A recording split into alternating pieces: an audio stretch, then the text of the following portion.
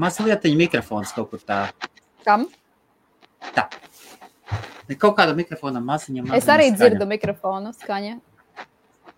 Tā, pamēģināsim, iesāksim ar Zigurdu. Man liekas, Viktoram. Zigurdam nav, Viktoram, atslēdz Viktoram, beidzās čarkstoņa, vai ne? Jā, Viktor, tev mazlietiņa bija tev kaut kāda čarkstoņa. Jā. Labvakar, laipni aicināti, mums ir piekdienas vakars un kolosālā komplektācijā vieglas stundas saruna piekdienas vakarā, kur mūsu veiksmīgie pasaules latvieši, tad mums ir mūsu bez šaubām nepārspējamā Dace Baumane, Manchester, Lielbritānija, kompānijas Taylor's Consumables īpašniece, tālāk mums ir no korporatīvās pasaules ļoti spēcīgs mūsu latvietis arī Zigurds Likums. Čau. Bez šaubām, un veikalķēdes Aldīni īpašnieks Viktors Belasiks. Visiem čau. Kāda sajūta piekdienas vakarā? Es jau teicu. Paldies Dievam. Ikdiena ir klāt. Jā, paldies Dievam piekdien tiem, kuriem nav rīt jāstrādā, jā. Man ir jāstrādā, bet man jāaiziet pie dažiem klientiem, pie kuriem es nepaspēju aiziet pa nedēļas sākumu pa vidu. Jā, bet nekas tāds. Zin kā, sestdien, svētdien tu jau vari izvēlēties, ko darīt. Tā nav tikas tāds. Tas tāds prieks. Priekā tīro šņabi. Es arī. Ūdens, jā. Man arī ūdens. Bukstoni. Bukstoni. Man mazliet kafija. Kādu Zigurdu ūdeni dzer? Vislētāko, man liekas, tas ir kaut kāds parasts ūdens. Mēs šodien ar Zigurdu sarakstījāmies, es Zigurdam uzrakstu, un Zigurds saka, tu man, kā tu pateici, Zigurd, tu man sabojāji plānus ar džimu. Ar džimu, un uzraksti džimu, tā kā angliski džimu, un es domāju, kas pa džimu? Es domāju, nav taču džim bim, es saku, vai tad džim bim? Un tāpēc viņš tagad šnabi. Un telefons automātiski anglisko džimu uztaisīja par džimu, ja? Jā. Kur tik vēlu uz džimu? Īstenībā tas ir labi iet vakarā uz džimu, tāpēc, ka mazāk cilvēku. Es nezinu, kā tavā džimā, bet tur, kur es eju, tur ir mazāk cilvēku. 8 Pēc darba pa dienas vidu nesanāk aiziet. Jums atliek enerģijas uz šitiem te uz džimiem staigāt un laika? Zini, ka tu uzkrāji stresu, jā, tad tu reāli tur visu var izlaikt ārā tajā džima zālē, vienkārši tur var, tas ir tā kā īstenībā stress relief, tur reāli. Man tiešām palīdz. Es agrāk vispār negāju uz džimu. Es sāku nesen, iespaidojos no cilvēka viena, un es reāli atradu tagad tā, ka tas īstenībā man patīk. Varbūt ne jau pats džims, tieši tā kā sporta zāle, bet tieši nodarbības, tā kā tur ir visādas body tone, legs bums and cums un tādas lietas. Man tās ļoti patīk, tās intensīvas, tā ļoti nosvīst. Skaidrs. Bet runājot pa laiku, tu jau Viktor, pats zini, ka tas jau viss ir atkarīgs no prioritātēm, ka mēs jau katrs pats savu laiku pakārtojam, vai ne? Protams, jā.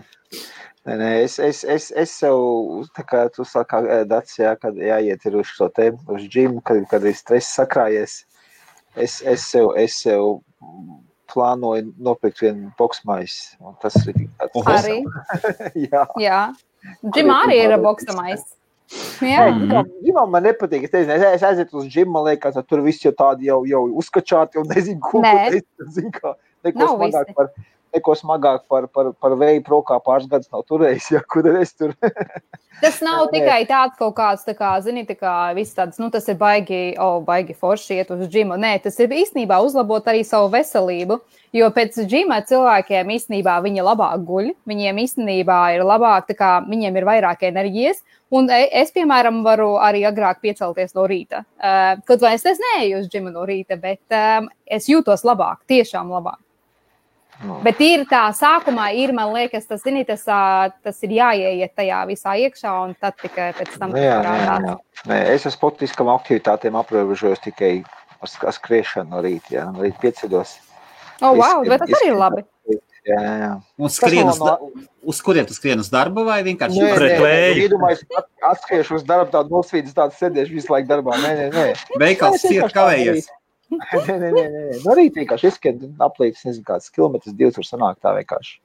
Viena garā tā, uz beigām, ka visi jūs te uzsprinto mazliet, no tā izkustieties. Tas mums ir citu no armijas laikiem vēl tāds ir iegājies iekšā mums.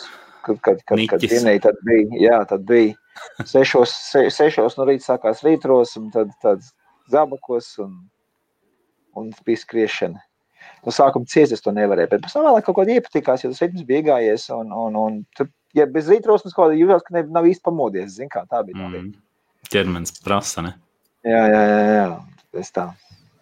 Labi, tātad labvakar. Tagad iesim īsā reklāmas pauzē, un tad mēs atgriezīsimies pie mūsu veiksmīgajiem latviešiem, kuri savu dzīvi ir izveidojuši ar savām 2 rociņām un galvu un smagu darbu un zināšanām. Un varēsiet arī varbūt uzdot jautājumus, ja pietiks laiks. Un viennozīmīgi es pajautāšu, kas ir labs noticis, kas ir pārsteidzis, varbūt kaut kas nav sanācis un kā to taisās risināt mūsu uzņēmēji latvieši, no kuriem mēs varam pamācīties. Tātad iesim mazā reklāmā. Tad labvakar. Vai tu vēlies saņemt atlaides? Vai tev patīk atlaides? Vai tu esi dzirdējis par cashback sistēmām? Viens no veidiem, kā iepērkoties, tu vari saņemt atpakaļ daļu savas iztērētās naudas, ir lietot cashback kartes. Ir aizej uz cash-back.ce, un tu atnāksi mājaslapā, kura ir mūsu Viktoram, piesakoties, izmantojot šo programmu, jūs varat ietaupīt, iepērkoties vairāk nekā 130,000 veikalos iestādēs. Tas ir arī sporta zāles, viesnīcas, degvielas uzpildes stacijas. Aizejiet, palasiet, paskatieties, ir aplikācijas Android un Google Play. Android un iOS aplikācijas, tātad cash-back.ie. Tā. Tas mums ir pats galvenais. Mums ir ļoti garš komentārs. Labi, tad jautājums jums ir kaut kas bijis, kas jūs ir pārsteidzis šajā nedēļā? Kaut kas tā bangum pārsteidz. Mani jau reti, kas pārsteidz dzīvē. Gaidīju kaut ko tādu jau. Pilnīgi nekā bez emocijām. Bez emocijām? Es domāju. Jā, it kā nekas šodien nav tās bijis, kas tā tik pārsteigt. Man ļoti pārsteidz notikumu Krievijā. Es kaut kādā esmu pieduries pie tā, viss es skatos, kas notiek ar viņu Maskavas vēlēšanām un tam līdzīgi. Jā, man tas tā vienkārši pārsteidz tā bezkaunība, kādu tā Putina. Viktor, var lūdzu palūgt pārslēgt citu mikrofonu, lūdzu? Man vienīgais tad jārāv ir ārā. Tad skaidrs, tad viņš tev berzējās garā. Viņš tev berzējās kaut kur, Tad vienkārši patur viņu uz priekšu. Krūšu galiņiem berzējās tev. Oi! Tev šodien kaut kāds erotisks noskaņiem. Iet atkal uz sporta zāli. Nepalaida mani. Nepalaida. Kā Čelentānā gāja ārā un skaldīja malki, jā? Jā. Vienkārši man tas pārsteidz tā visatļautība un tā nesodāmības sajūta, kāda ir tā Krievijas varas elitē, jā, kā viņi vienkārši konstitucionālās tiesības cilvēkiem rupji pārkāp klaji, jā, visu to pastāstu. Un kā sabiedriskie mēdī visu to sagroza informāciju un tik zombē cilvēks, bet es tā jūtu, ka paldies Dievam, tad tauta sāk mosties. Nu jau aizgāja vilnis, kur mediķi streikot sāka. Mediķi streikot? Jā, viss pateic, mēs vairs neejam uz darbu. Nedomājies, ja visā valstī mediķi pacēlsies. Viena pilsēta pacēlās, otra, trešā, tas vilnis sāk iet pār Krieviju, jā. Jo viņiem liek strādāt tur 18 slodzes, pat ne par savu, piemēram, ķirurgam liek pa ortopēdi iet pusslodzes kaut ko darīt, jā. Šādā veidā un nemaksā par to visu. Domājies, kas notiks, ja pacelsies, mediķi vispār liek savu, bet viņi nestrādāt, kas būs, zini. Tas man vienkārši tā ļoti pārsteidz, saprot kādā patiesībā pakaļā tā Krievija ir, ja? Un kā tie cilvēki. Dacei bija Dacei ļoti daudz komplimenti. Uzlieca lielo izcēlu vēl vienreiz. Es, piemēram, neko neredzu. Kur var redzēt? Uz ekrāna. Tāds kompliments, Alve, ka man pat paliek nērti. Alve, nu liekas tiešām, tā kā tu man atvaino, Alve, bet nu tā kā virinātājs. ir jau forši un tomēr labvakar. Paldies. Tad mums ir vēlreiz, ja jūs gadījumā pirmo reizi skatieties IBF, ir reti latvieši pasaulē, kuri ir sasnieguši augstāku nekā parastam vidējām ir lemts, un šajā gadījumā mums ir 3 ļoti, ļoti veiksmīgi latvieši. Dace, kurai ir ļoti veiksmīgi savu kompāniju, strauji augošai, ir darbinieki un Daces kompānija nodrošina restorānu darbību, virtuves, nodarbojas ar vairumtirdzniecību. Viktoram ir sava veikalu ķēde, un es nezinu, vai var minēt. Zigurd, kāds sev aprakstīt? Es zābaks tirgoju. Zigurds ir korporatīvajā pasaulē, finanšu korporatīvajā pasaulē ļoti liels profesionāls. Tātad 3 cilvēki latvieši, no kuriem mēs varam pamācīties. Šoreiz nav Tinder raidījums, kur man patīk un nosvērpo un zvanu. Tāpēc, jā, varam atgriezties. Tas tā, Alvi, atvaino. Jā, iegaidinā pārsats. Jā. Viktor?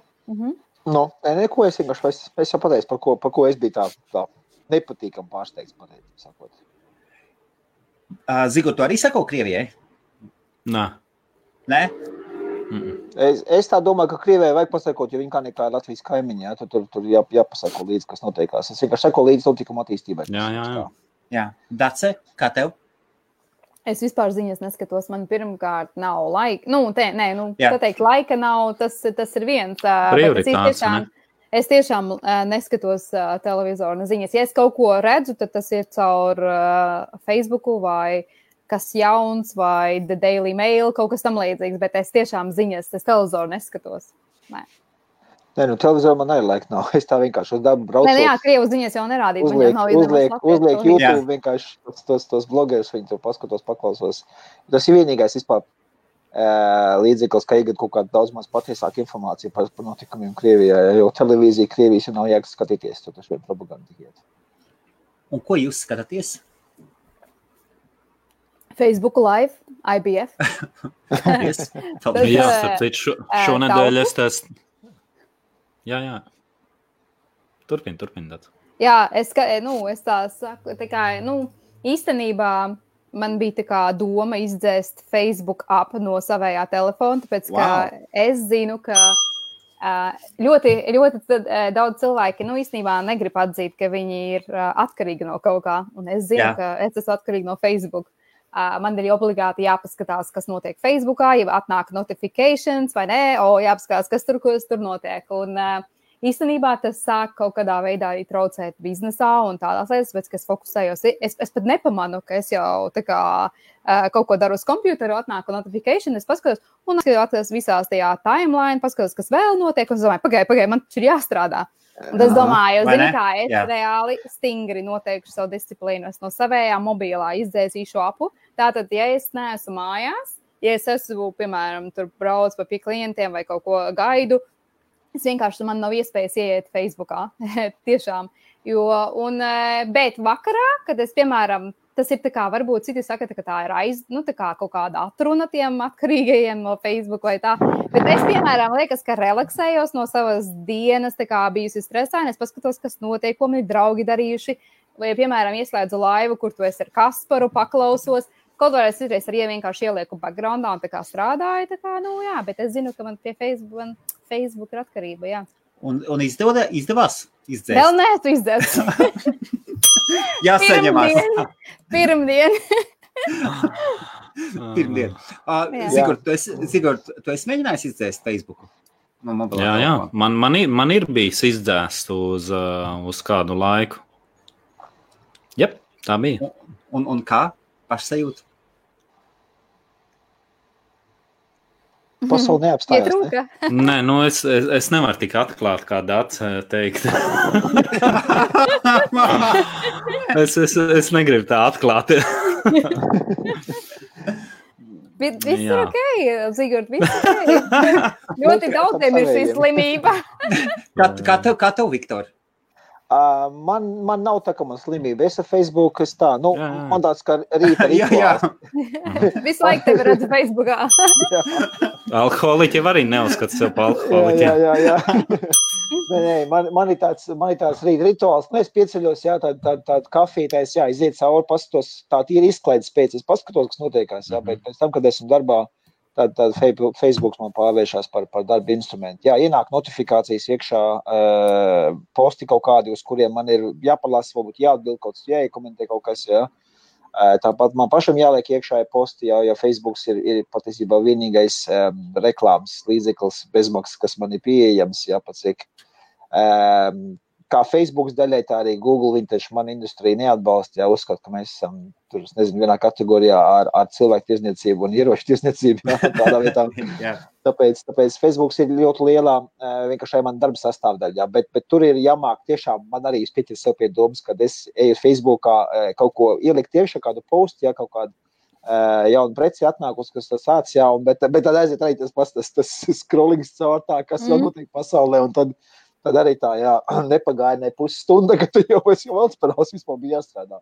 Ir arī tas jākontrolē, jā, man arī tas pats ir, ka šādi tad aizraujās, jā. Bet, Facebook es viennozīmīgi dzēst ārā nevarētu no telefona, jo bieži esmu ceļā braucot no vienu veikalu uz otru veikalu, klienti raksta kaut kādus jautājumus par preci, vai tas ir stokā vai tam līdzīgi, tad es mēdz arī uzreiz pa ceļām vienkārši atbildēt. Braucot atbildēt, tas nav pareizi. Tad bieži sanāk, jā, kad nāk iekšā. Admin tiesības es nevienam no saviem darbiniekam neesmu iedevusi. Aizņemu tikai vienā veikalā, man vienam, jā, darbiniekam ir, bet tas tās uzticams. Kāpēc? Tie ir pēc kontrolas un uzticības. Bet tev jau nav admins, tev ir admins, tad ir moderators bet tas bija grupām. Tas bija grupām, jā. Bet lapām tu jau var arī tādu, kā moderatoru. Vienalga. Tas ir tāds mans, es saku, es Facebook izmantoju, jā, tie tik arī uzņēmēt darbības veikšanai kā tūli. Un ja man kāds pateiktu par šo gadus 3 atpakaļ, es būtu tikti smējies, jā. Tieši tāpat, kā man jau kaut kāds gadus 3 ir Instagrams, bet es viņu sāku lietot tikai kaut kāds šā gada sākumā es sāku Instagramam nopietnāk pievērsties. Jā. Ko jūs vēl lietojat savam biznesam? Kā jūs savam biznesam izmantojat sociālos tīklus vai profesionālajai darbībai? Labi, iesāksim Dace.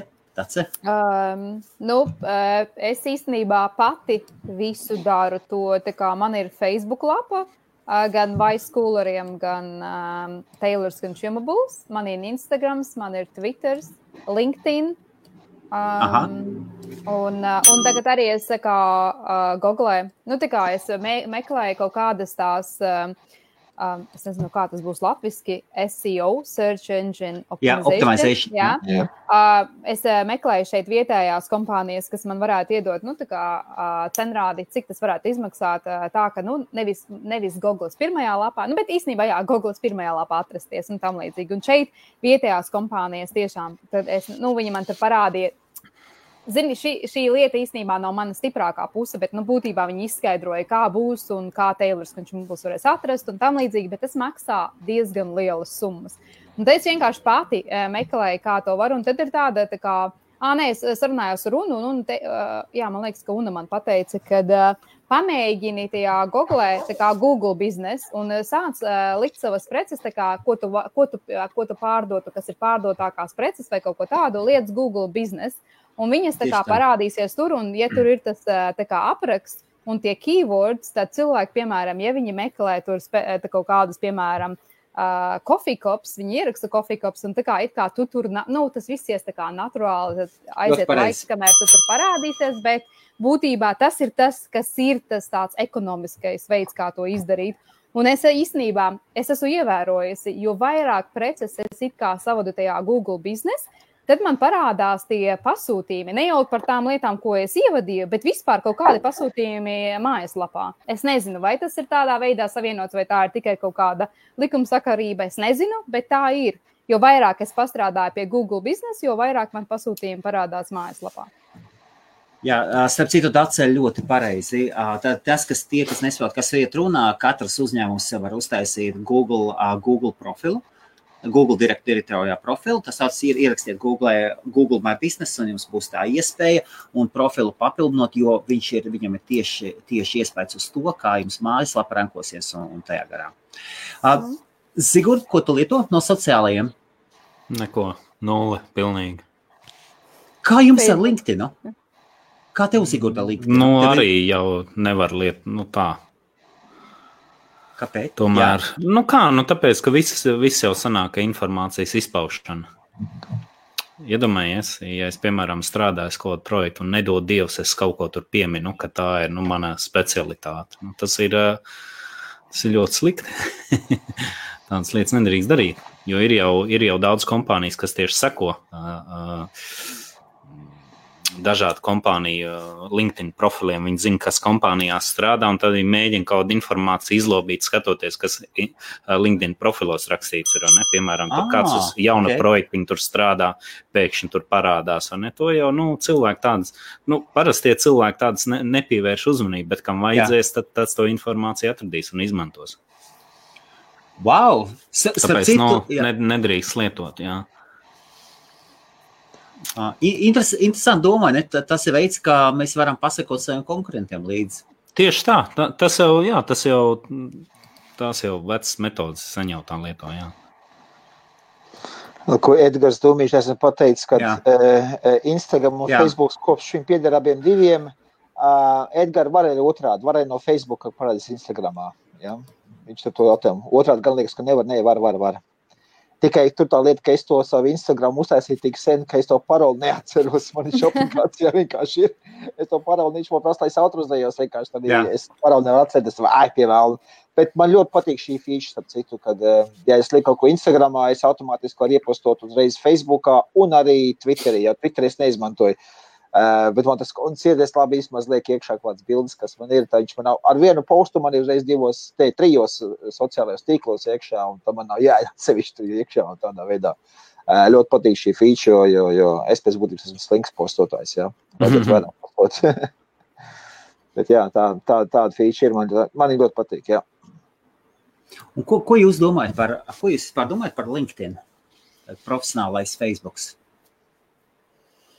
Neizmantoju. Es izmantoju, man viņš ir tāds, mums kādreiz darbvietā, kur es strādāju, apaus tirgoju, jā, tāpat kā ziņas.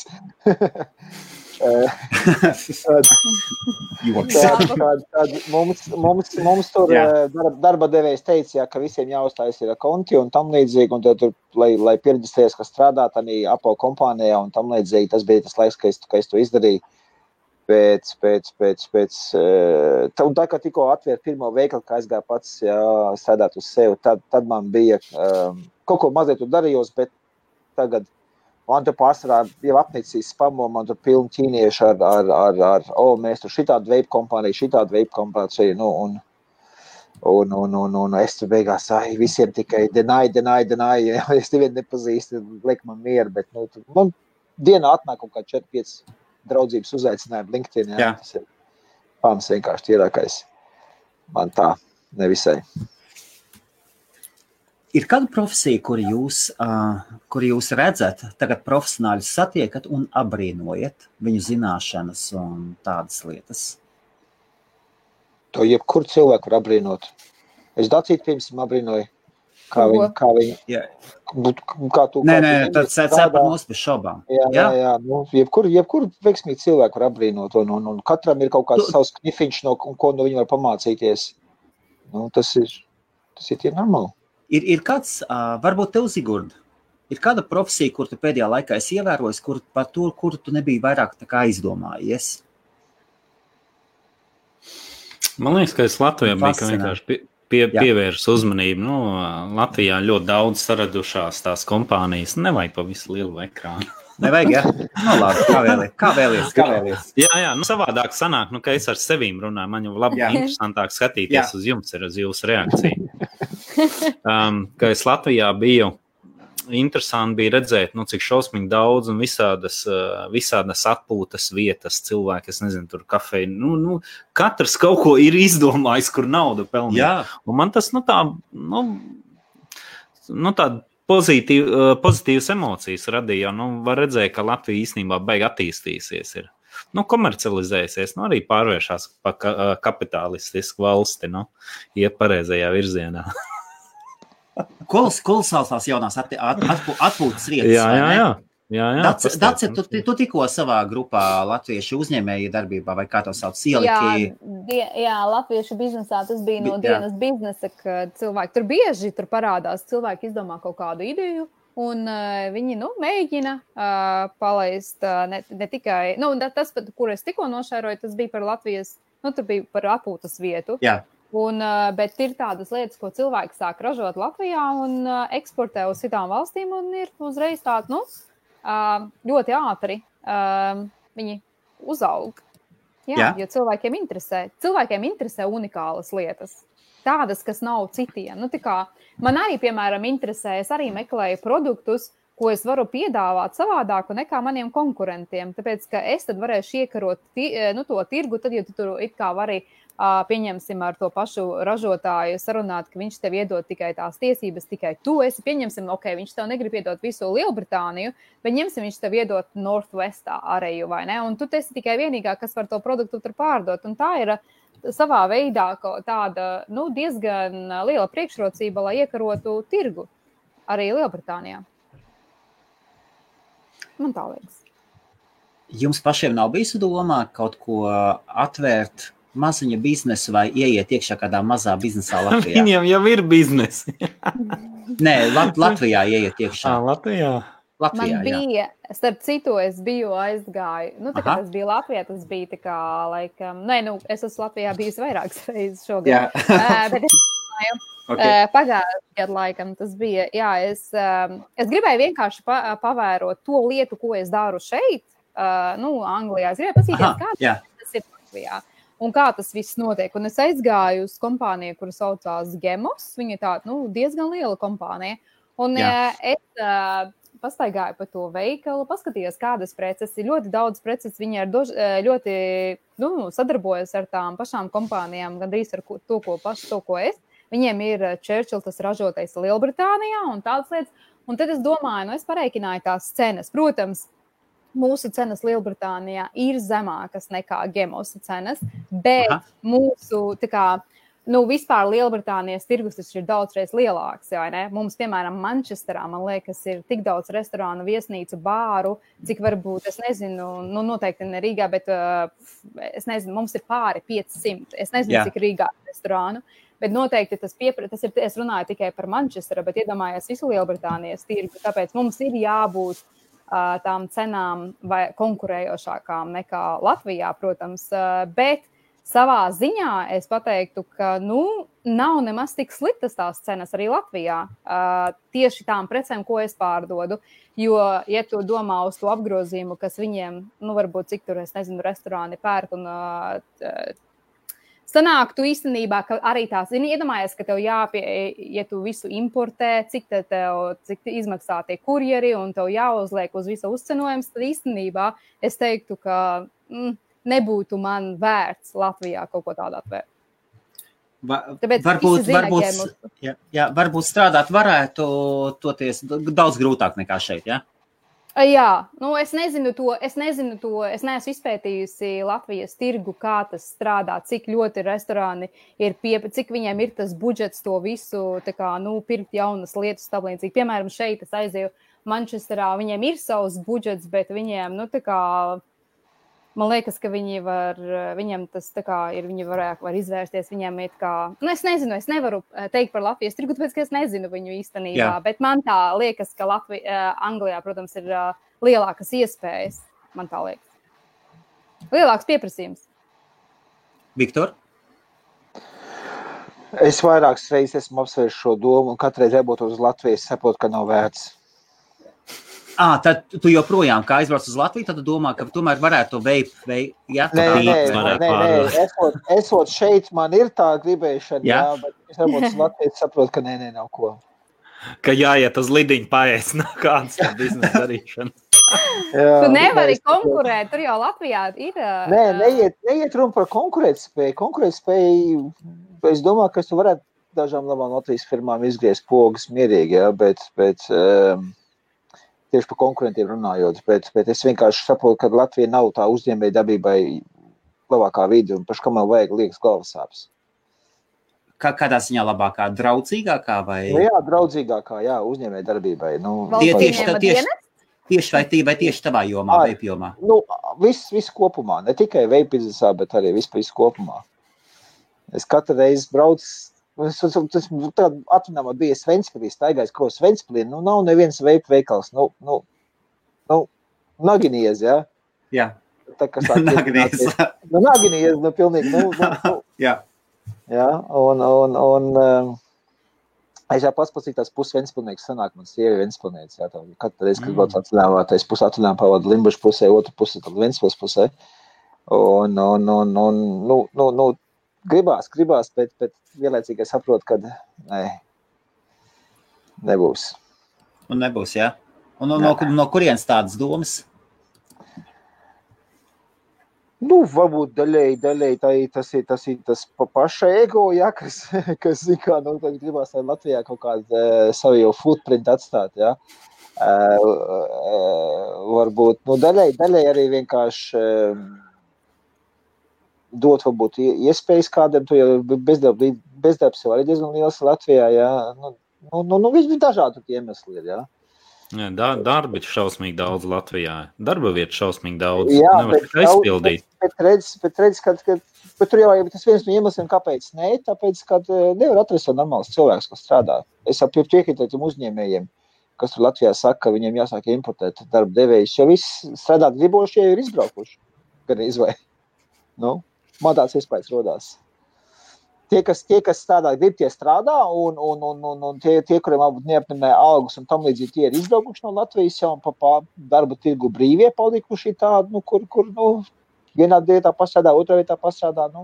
Es, protams, nevienu negribu nomelnot, bet man tāds iespējas tāds ir radies, ja, kad grūti ja es pats esmu prom, tad atrast kādu, kuram to var uzticēt, ja produkcija ir nauda, ja daudz skaidrs naudas apgrozības un tam līdzīgi, tas ir ļoti grūti, ja tu pats neesi vietas valstī.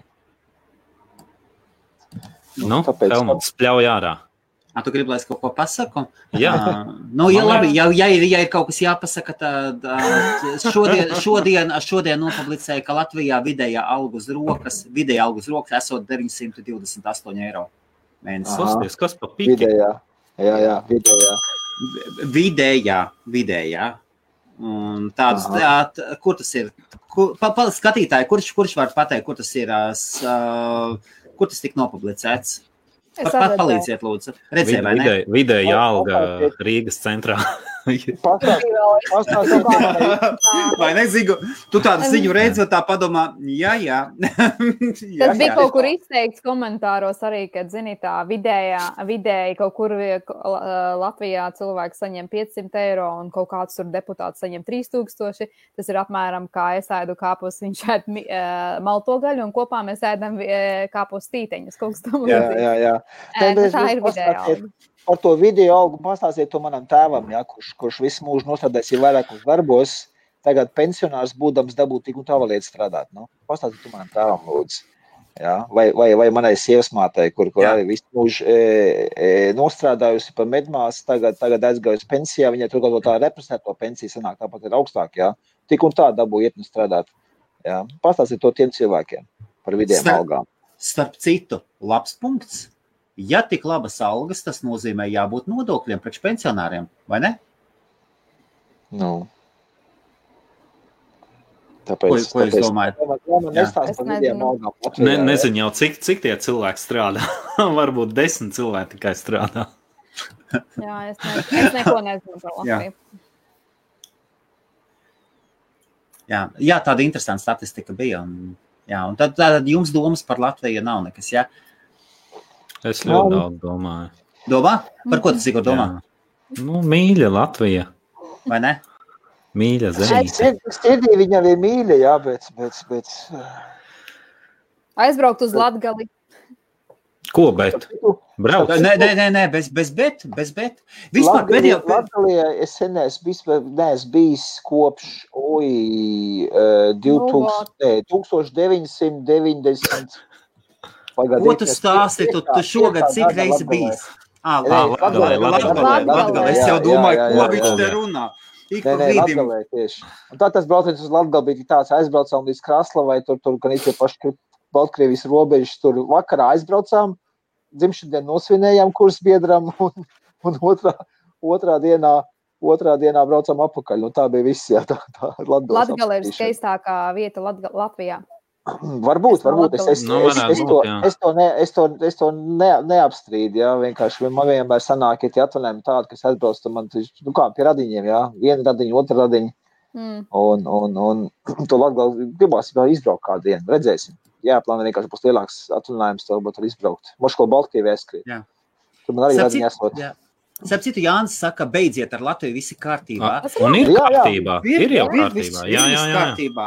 Un mums ir prieks redzēt, vai ne? Jā. Visādas tādas, jā. Vakar jūs vienā laivā kaut kas teica piemēro, ne, ka viens cilvēks brauca galīgu lētu mašīnu.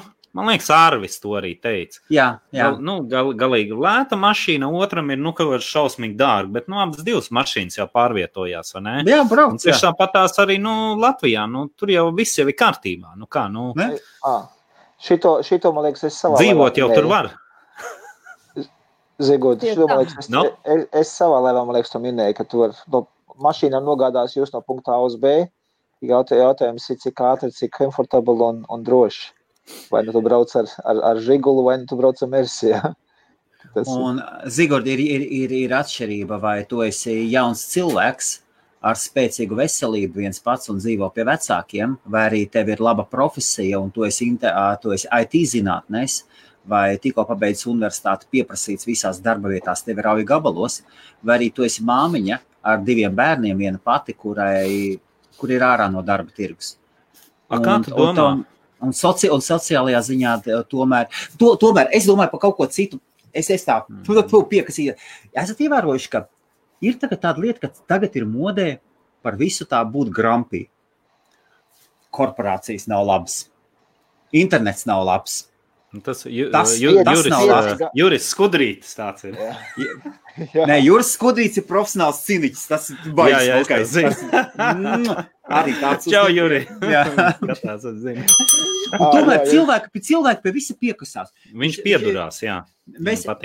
Mēs zvanām, es, piemēram, zvanu par telefonu, pasūdzēties par mobilo telefonu, kaut ko zvanu. Ātrums man nav pietiekoši labs. Es pats sevis ievērojis.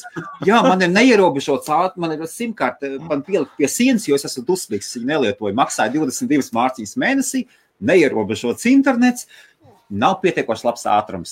Bet tu viņu nelietoji, jā? Nelietoju. Tad, kad es salīdzināju ar citu, tad, kad es salīdzināju ar es esmu neapmierināts. Un es tagad uzskatu par vajadzīgu izlikt savu nepatīkumu pats uz sevi tā citreiz skaties un man vecīt. Jā. Jācīnās ar to, Helmut. Jācīnās. Bet tas ir normāli, tas ir cilvēcīgi, es tā domāju. Cilvēkiem vienmēr patīk. Nē, viss ir cilvēcīgi. Viss jau ir cilvēcīgi, ja mēs tā sākām, tad viss ir cilvēcīgi. Bet, zini, ko, Helmut, bija baigi interesantais punkts, ko tu vienu pieminēji. Jauns cilvēks pabeidz universitāti, IT speciālists, visur pieprasījums. Visur viņu vajag.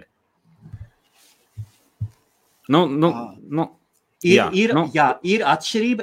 Mēs zinām, ka ir atšķirība. Mēs zinām, ka ir atšķirība. Piemēram, mūsu Baltajā pasaulē ir atšķirība. Mūsu vecums, mūsu zināšanas, mūsu ādas krāsa pret cita vecuma, citas ādas krāsas cilvēkam būtu daudz grūtāk ieiet vai izcīnīt savu vietu pasaulē, vai ne? Jā, bet zini, kāpēc es to piefiksēju? Tā ir baigi dziļā tēma, ka aiziet. Ka daudzi cilvēki dzīvē cīnās. Labi, jā. Daudzi cilvēki dzīvē cīnās, nezinu, tur nezinu, ko dzīvē darīt, vai mēģina tur vienu lietu vai otru lietu. Un redz, Helmut, tu tikko pieminēji, jauni cilvēks pabeidzis universitāti, vajadzīgā specialitāte, un viņam visas durvis vaļā ir. Ja? Iedomājies, tev visas durvis vaļā ir. Visas tev ir rauj gabalos.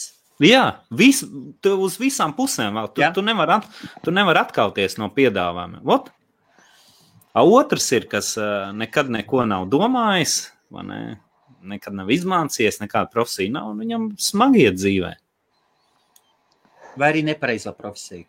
Vai nepareizo profesiju, jā. Tāpēc ir baigi svarīgi tās profesijas izvēlēties. Es tā gluži neteiktu. Nevajag izvēlēties. Es esmu pēc izglītības virpotājs, starp citu. Jā. Ļoti labi virpo. Kurš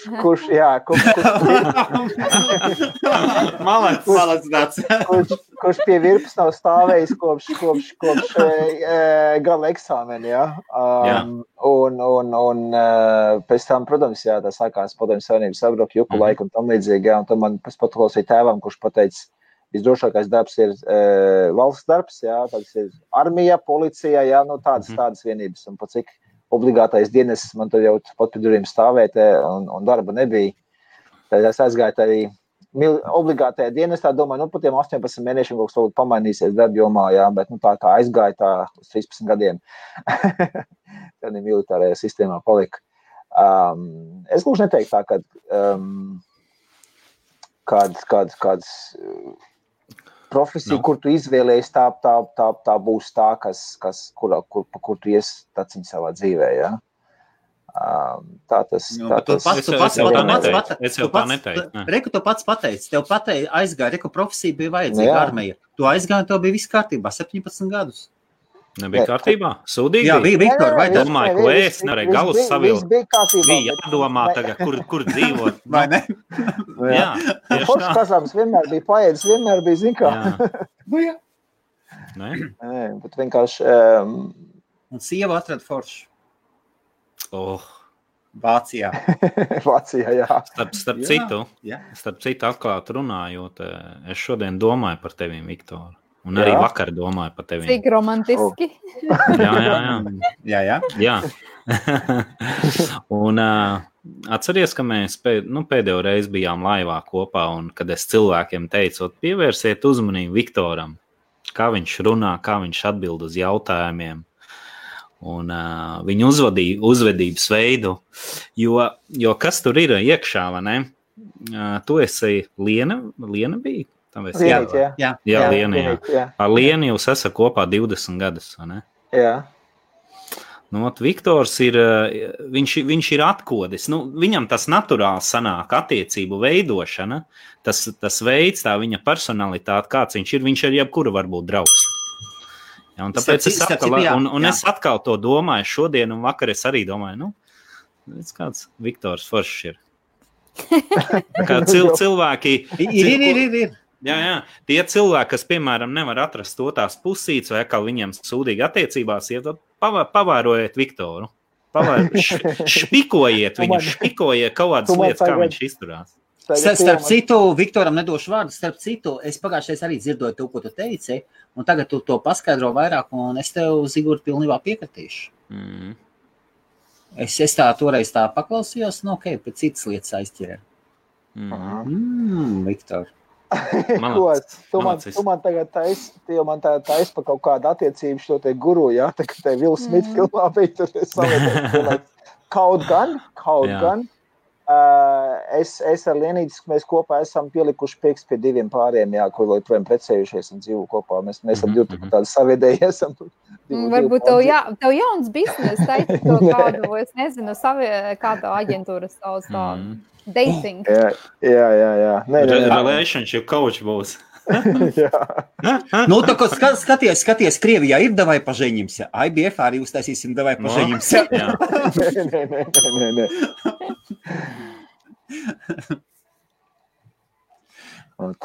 Kādas jums, man pēdējā laikā viena lieta nedod miera. Ko jūs domājat par subordināciju?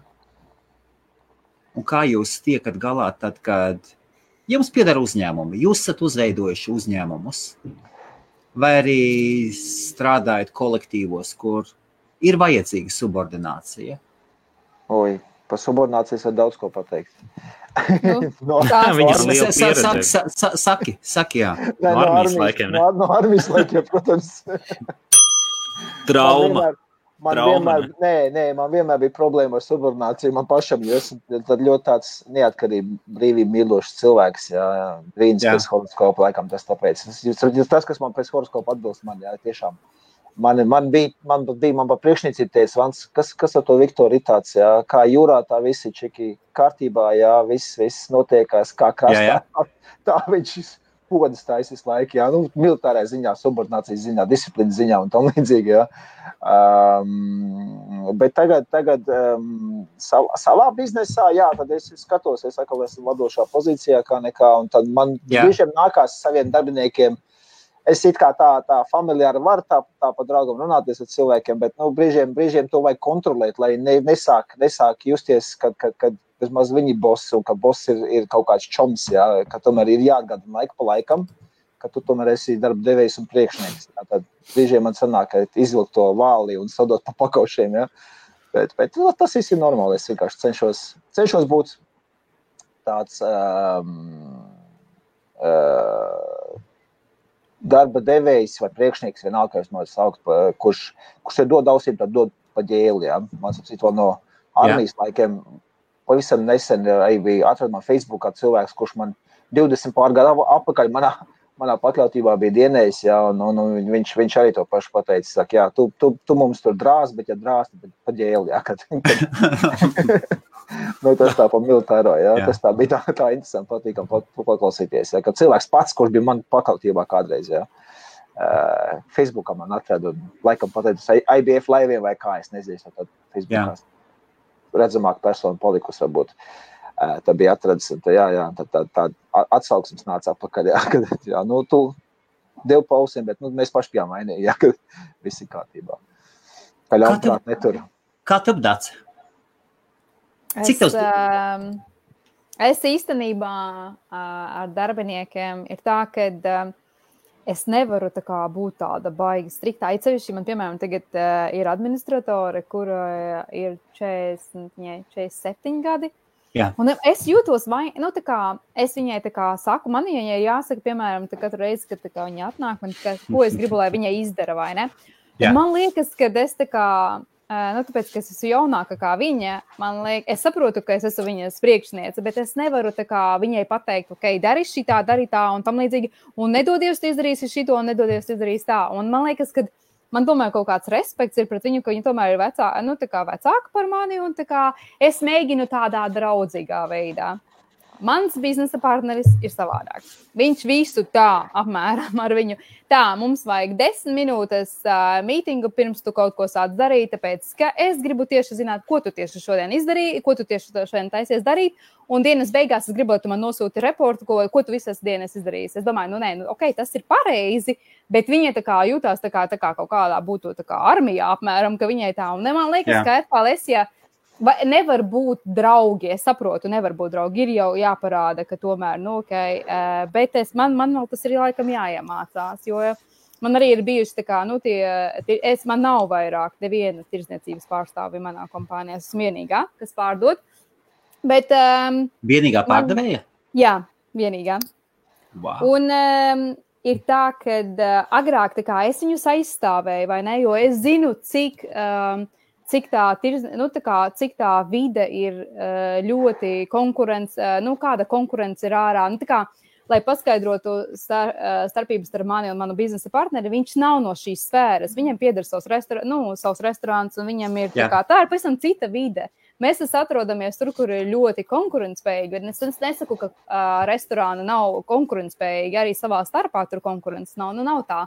Bet viņš nesaprot šo biznesu, ko nozīmē iet ārā un pārdot savu produktu, kāpēc, lai tieši cilvēki pirktu tavu preci, jo tādu pašu preci viņi ir pirkuši gadiem ilgi no mana konkurenta, kuram ir 150 gadu vēsture. Kāpēc tieši lai to? Un es viņu saprotu, tāpēc, ka es zinu, tāpēc, ka es to esmu darījusi. Bet es saprotu, ka tomēr tie mērķi ir jāizpilda, un ja tu neizpildi, nevaru, un parasti tad, kad ir jāpasaka, ka, šis darbs nav priekš tevis, es to nekad neesmu darījusi, pateikusi, viņš to ir darījis, mans biznesa partneris. Tu neesi nekad atlaidusi? Nē, nekad. Es nevaru. Man tas ir jāiemācās. Es zinu, ka tā ir mana vājība, man tas vēl ir jāiemācās. Cik tev darbinieku uz doto mirkli ir? 5. 5 darbinieki, okay. Dacei, ir ļoti vienkārši veids, kā to izdarīt. Ja tu negribi tieši atlaist, tad vienkārši uztaist neciešams darba apstākļus cilvēkam. Nē, tā ir sūdzība. Nē, tā ir sūdzība. Es uzskatu, ka es kaut kur nošēroju to, laikam, savā grupā par tā kā īpašnieks. Viņš ir tā kā, tie līderi, viņi ir tā kā, tev ir atbildība, un es neatceros, kas vēl, nevis tev jāparāda, ka tu esi boss, tu klausies, vai neesi tavs boss, bet tu īstenībā parādi to, tā kā tev tā ir tava atbildība, tavi darbinieki, un es arī uzskatu, ka darbinieki, tu pieņem darbiniekus nevis tāpēc, lai viņiem kaut ko mācītu, bet arī no viņiem kaut ko iemācītos. Es zinu, ka es esmu ļoti neorganizēta. Es to zinu. Un mana administratora, viņa strādā tagad tikai, laikam, 2. mēnesi. Aptuveni 2. mēnesi pie mums, un viņai tā sistēma bija jāiemācās un tam līdzīgi. Un viņa man tā piebilda, tā kā, tu esi ļoti neorganizēta, vai ne? Es tāda, pagaidi, ko? Man uz desktopa ir tik ļoti daudz ikonu, sales invoices, viss nekas nav pa folderiem salikt, vai ne? Un viņai tas liekas, ka kā tā vispār var strādāt, ka desktops ir pilnīgi pilns ar visādiem, kas varētu būt pa failiem. Bet tāpēc es viņai teicu, es saprotu, bet tāpēc tu esi šeit pieņemta darbā, lai to visu sakārtotu, jo administrācija nav es gribu būt no tā visa tā kā atkāpties, jo manai es iepērku un es pārdodu. Par administrāciju papīras darbiem man vai kādu citu. Un viņa ir ieviesusi sistēmu, jau tas 2 mēnešu laikā viņa ir ieviesusi sistēmu, kas man parasti, kad es sagatavoju rēķinus, ko manai grāmatvedei bija jānosūta, man tas parasti aizņēma 2 dienas, jo man ir 238 klienti jau. Un tad, kad man tas aizņēma 2 dienas, bet tāpēc, ka viņa tagad ir man to palīdz, man tas aizņēma 3 stundas. Tad iedomājies, no 2 dienām uz 3 stundām viņa ir ieviesusi sistēmu, viss ir pa folderiem, es vienkārši sataisu statementu, un statementam pielieku tās invoices aizsūtu, un grāmatvedēji ir visi faili, ko var nosūtīt. Un es pateicu, ka tas ir vienkārši super. Jo es uzskatu, ka darbā ir jādara, es pagaidu, Viktor, es uzskatu, ka ja tev ir savas stiprākās puses, tad tās ir tev arī jāattīsta. Man pārdošana ir mana stiprākā puse, un arī tā kā iepirkšana, tā kā cenu negotiation. Kā tas ir? Jā, jūs saprotat, tas arī. Kaulēšanās. Jā, tā kā labāku, lai tā. Un es tagad redzu, ka īstenībā es visu laiku ļoti, ļoti baidījos kādam uzticēt tādas lietas, ka iedot uz sistēmu, viņi redz tavu apgrozījumu, viņi redz tavas bankas lietas un tāds. Es visu laiku baidījos, ka kāds kaut ko var tā izdarīt. Es saprotu, ka kaut kuru brīdi man tas ir jāatlaiž un jāuzticās. Un tagad īstenībā ievēroju to, ka viņa, tieši šī administratora, viņa ir tik ļoti daudz izbrīvējusi man laiku, ka es īstenībā tik produktīvi šajā nedēļā man, piemēram, ir 4, es esmu bijusi uz 4 restorānu atvēršanām, kur varbūt iepriekš man nebūtu laika tik ātri aiziet uz viņām visām. Tā ka es saprotu, ka dažas lietas dažreiz dzīvē ir jāatlaiž, jāsaprot, ka citi arī var izdarīt, un tagad es saprotu, ka no viņas noteikti es varēšu arī iemācīties kaut ko, kad nav tā, ka man viņai kaut kas jāiemāca. Tu iemācies no saviem darbiniekiem. Jā, es redzu jautājumu. Dats, tu tikko noraksturoji man, es skatos, es arī tiesnē var papīra darbs. Ja tu būtu redzējis man galdu šodien, kāds viņš izskatās, jau 2 nedēļas viņš tāds ir nokrānēts ar papīriem, es absolūti ciest nevaru to papīra darbu. Bet priekš tā tu ņem darba administratora, un man priekš tā ir sieva. Viņa man ir taisna tā, ka ka man nāk atskaišu laiki, te viņi atnāk manā bardakā, tur tā, viss salikt man papītiem, sakārto, atskaits, viss nodot grāmatvediem, viss ir kārtībā. Tev ir ka sieva, ko es nevaru pateikt. Viņa ir atkal tāda, ka viņa ir tāds tu mums esam pretējie poli pievākās vai kā, jā, bet viņi ir tādi, ka viņai patīk tīrība, kārtība, jā, tās pedāns, es esmu haotisks, jā, vairāk tāds radošais gars varbūt, zin kā. Pēc te, ko Edgars Dūmiņš bija pajautājis, vai darbiniekiem ir pārbaudas laiks. Jā, man ir pusgads, tas nav tikai Latvijā. Aha. Jā, tad šeit bija jautājums. Es šo jautājumu pašlaik neuzdošu, es atvainojos. Mēs bija plāns taisīt sarunu apmēram stundas garumā. Zigurd, kā jums ir ar subordināciju? Interesanti. Ir jau tāpatās cilvēki, kuriem galvā sakāpes ir. Bet, parasti jau tas ir visbiežāk. Redz, kā parasti ir tā, tas, kas cilvēkam nav, to viņam visvairāk gribās, vai ne? Ja tev, piemēram, nauda nav, tad tev ļoti gribās citiem parādīt, ka tev viņi ir. Vai ne? Vai tev, teiksim, es nezinu, tev nekad autoritāte nav bijusi, un tad tev gribās visiem parādīt, redz, ka man tagad ir, un tā kā mēs to armijā saucām izrādīties priekšā. Jā. Zvaigznes slimība, kā zvaigznīs parādās, paldies esmu. Jā. Un tas jau Helmut nekur neatšķirās, vai tas ir maziņš uzņēmums kā pie Dats vai Viktora, vai tā ir milzīga finanses korporācija. Tur cilvēki tie paši principi jau darbojās. Ir cilvēki, kuriem baigi galvā sakāps ir. Priekšniecības status, ja? Jā, protams. Es arī esmu tādus redzējis, starp citu savā, es atvainojos, ka es vienkārši redzēju, tā kā man bija, es šonedēļ biju tajā vienā no atvēršanām, tur atverās bārs, un es ar to īpašnieku, tā kā mēs taisījām to pasūtījumu, mēs ejam cauri katalogam, un ienāk viens vīrietis, es tāda, pa durvīm, ka ienāk, vai ne, viņi uzreiz itāļu restorāns, viņi tādi ļoti viesmīlīgi, un viņš tāds, es kā galvu nokaru, un tas žeks tāds, es tā nevaru pat izskatīt, viņš ienāk tā kā kāds gailis, tā kā viņam tā vieta piederētu. Es tā domāju, neko, ka klients, vai ne, tā. Pēc tam viņš aiziet, tā kā stāv pie bāra tāds, arī tā kā, vispār skatās uz visām precēm, tā kā tagad kādam būtu jākrīt ceļos viņam, ja. Un tas klients man tā klusām saka, es to vienkārši cilvēku ciest nevaru. Viņam pieder kaut kāda vīna kompānija, viņš tagad ir atnācis, ja, un viņš saka, viņš vienkārši neiet projām, kamēr viņš kaut ko nav pārdējis. Viņš vienkārši stāv, saka, nē, priekš kam tu pēc vispār tādus vīnus, tie taču vispār nevienam negarši, tev vajag tādus, ja tu gribi tādu servisu. Viņš saka, viņš man saka, kas man ir jāpērk. Viņš saka, es šajā industrijā strādāju jau 20 gadus, es pats zinu, kas maniem klientiem patīk un tam līdzīgi, bet viņš nopietni. Mums bija sapulce 40 minūtes, viņš iekšā ārā un vēl pārtrauc mūsu sapulci, pasaka, apmēram, ja tur itālis runā, un viņš man tad tā kā saka, viņš vēl prasīja, vai viņš vēl ilgi ar mani sēdēs. Nopietni, vispār tādi. Un tas ir tas, ka viņš ir īpašnieks, vai ne, viņš ir ienācis, viņš domā, es tagad te krutēs, tu vispār, ko tu ar mani tagad vai sāc runāt, kas tāda tur sēž apmēram, domāju, ka viņam kaut kāda tirdzniecības pārstāvē, kaut kas tāds. Viņš jau ir tādi cilvēkiem sakāp galvā, ka viņi ir direktori, un tagad vai pievērsies man. Bet zin kā, Dats ir patiesībā ir tā, ka tai monētā ir otra puse arī. Ka tie cilvēki īstenībā viņiem ir diezgan liels tādas personīgās problēmas. Jā, savu nedrošību slēpjas šitā un tas vienkārši laužās ārā. Tas ir tas veids, kā tas laužās ārā, bet viņiem, diemžēl, viņiem ir bijis iespējams kaut kāda trauma bērnībā, es nezinu, tur neveiksmīga bērnība, laulība. Kaut kam vienkārši cilvēks ir kaut kam tādam ir izgājis cauri, ka viņš ir tāds palicis. Jo man ir tā bijis dažreiz, kad es, piemēram, ienāku tā kā restorānā, es pilnīgi sasveicinos ar visiem, vai viņš ir viesmīlis, vai viņš mazgā trauks, īstenībā ir pilnīgi vienalga, vai ne?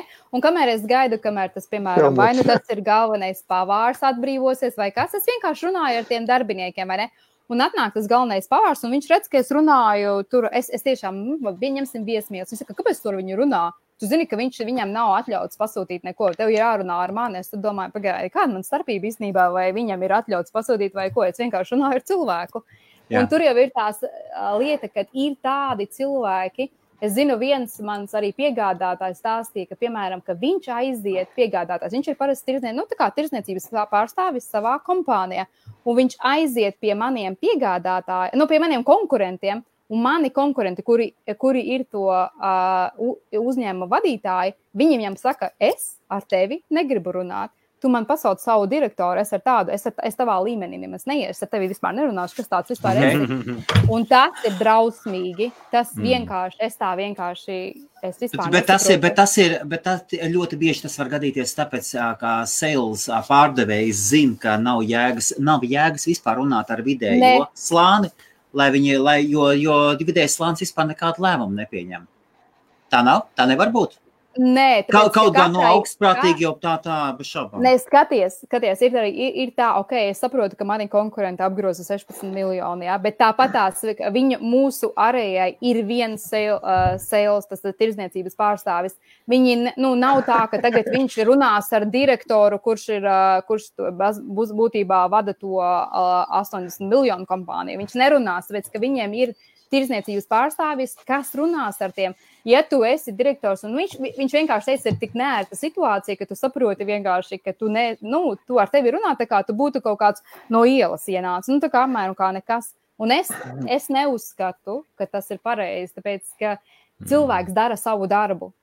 Viņš ir tā kā tirdzniecības pārstāvis tajā punktā, un tas, ka tu esi direktors, tad ok, tad nolīdz sev kaut kādu bajeru, ka tu iepircēju, ka ar to nodarbosies. Nevis tagad paņem un nolīdz cilvēku, tā kā viņš nebūtu nekas. Es tā uzskatu. Es nevienam nekad neesmu tā teiks. Jā?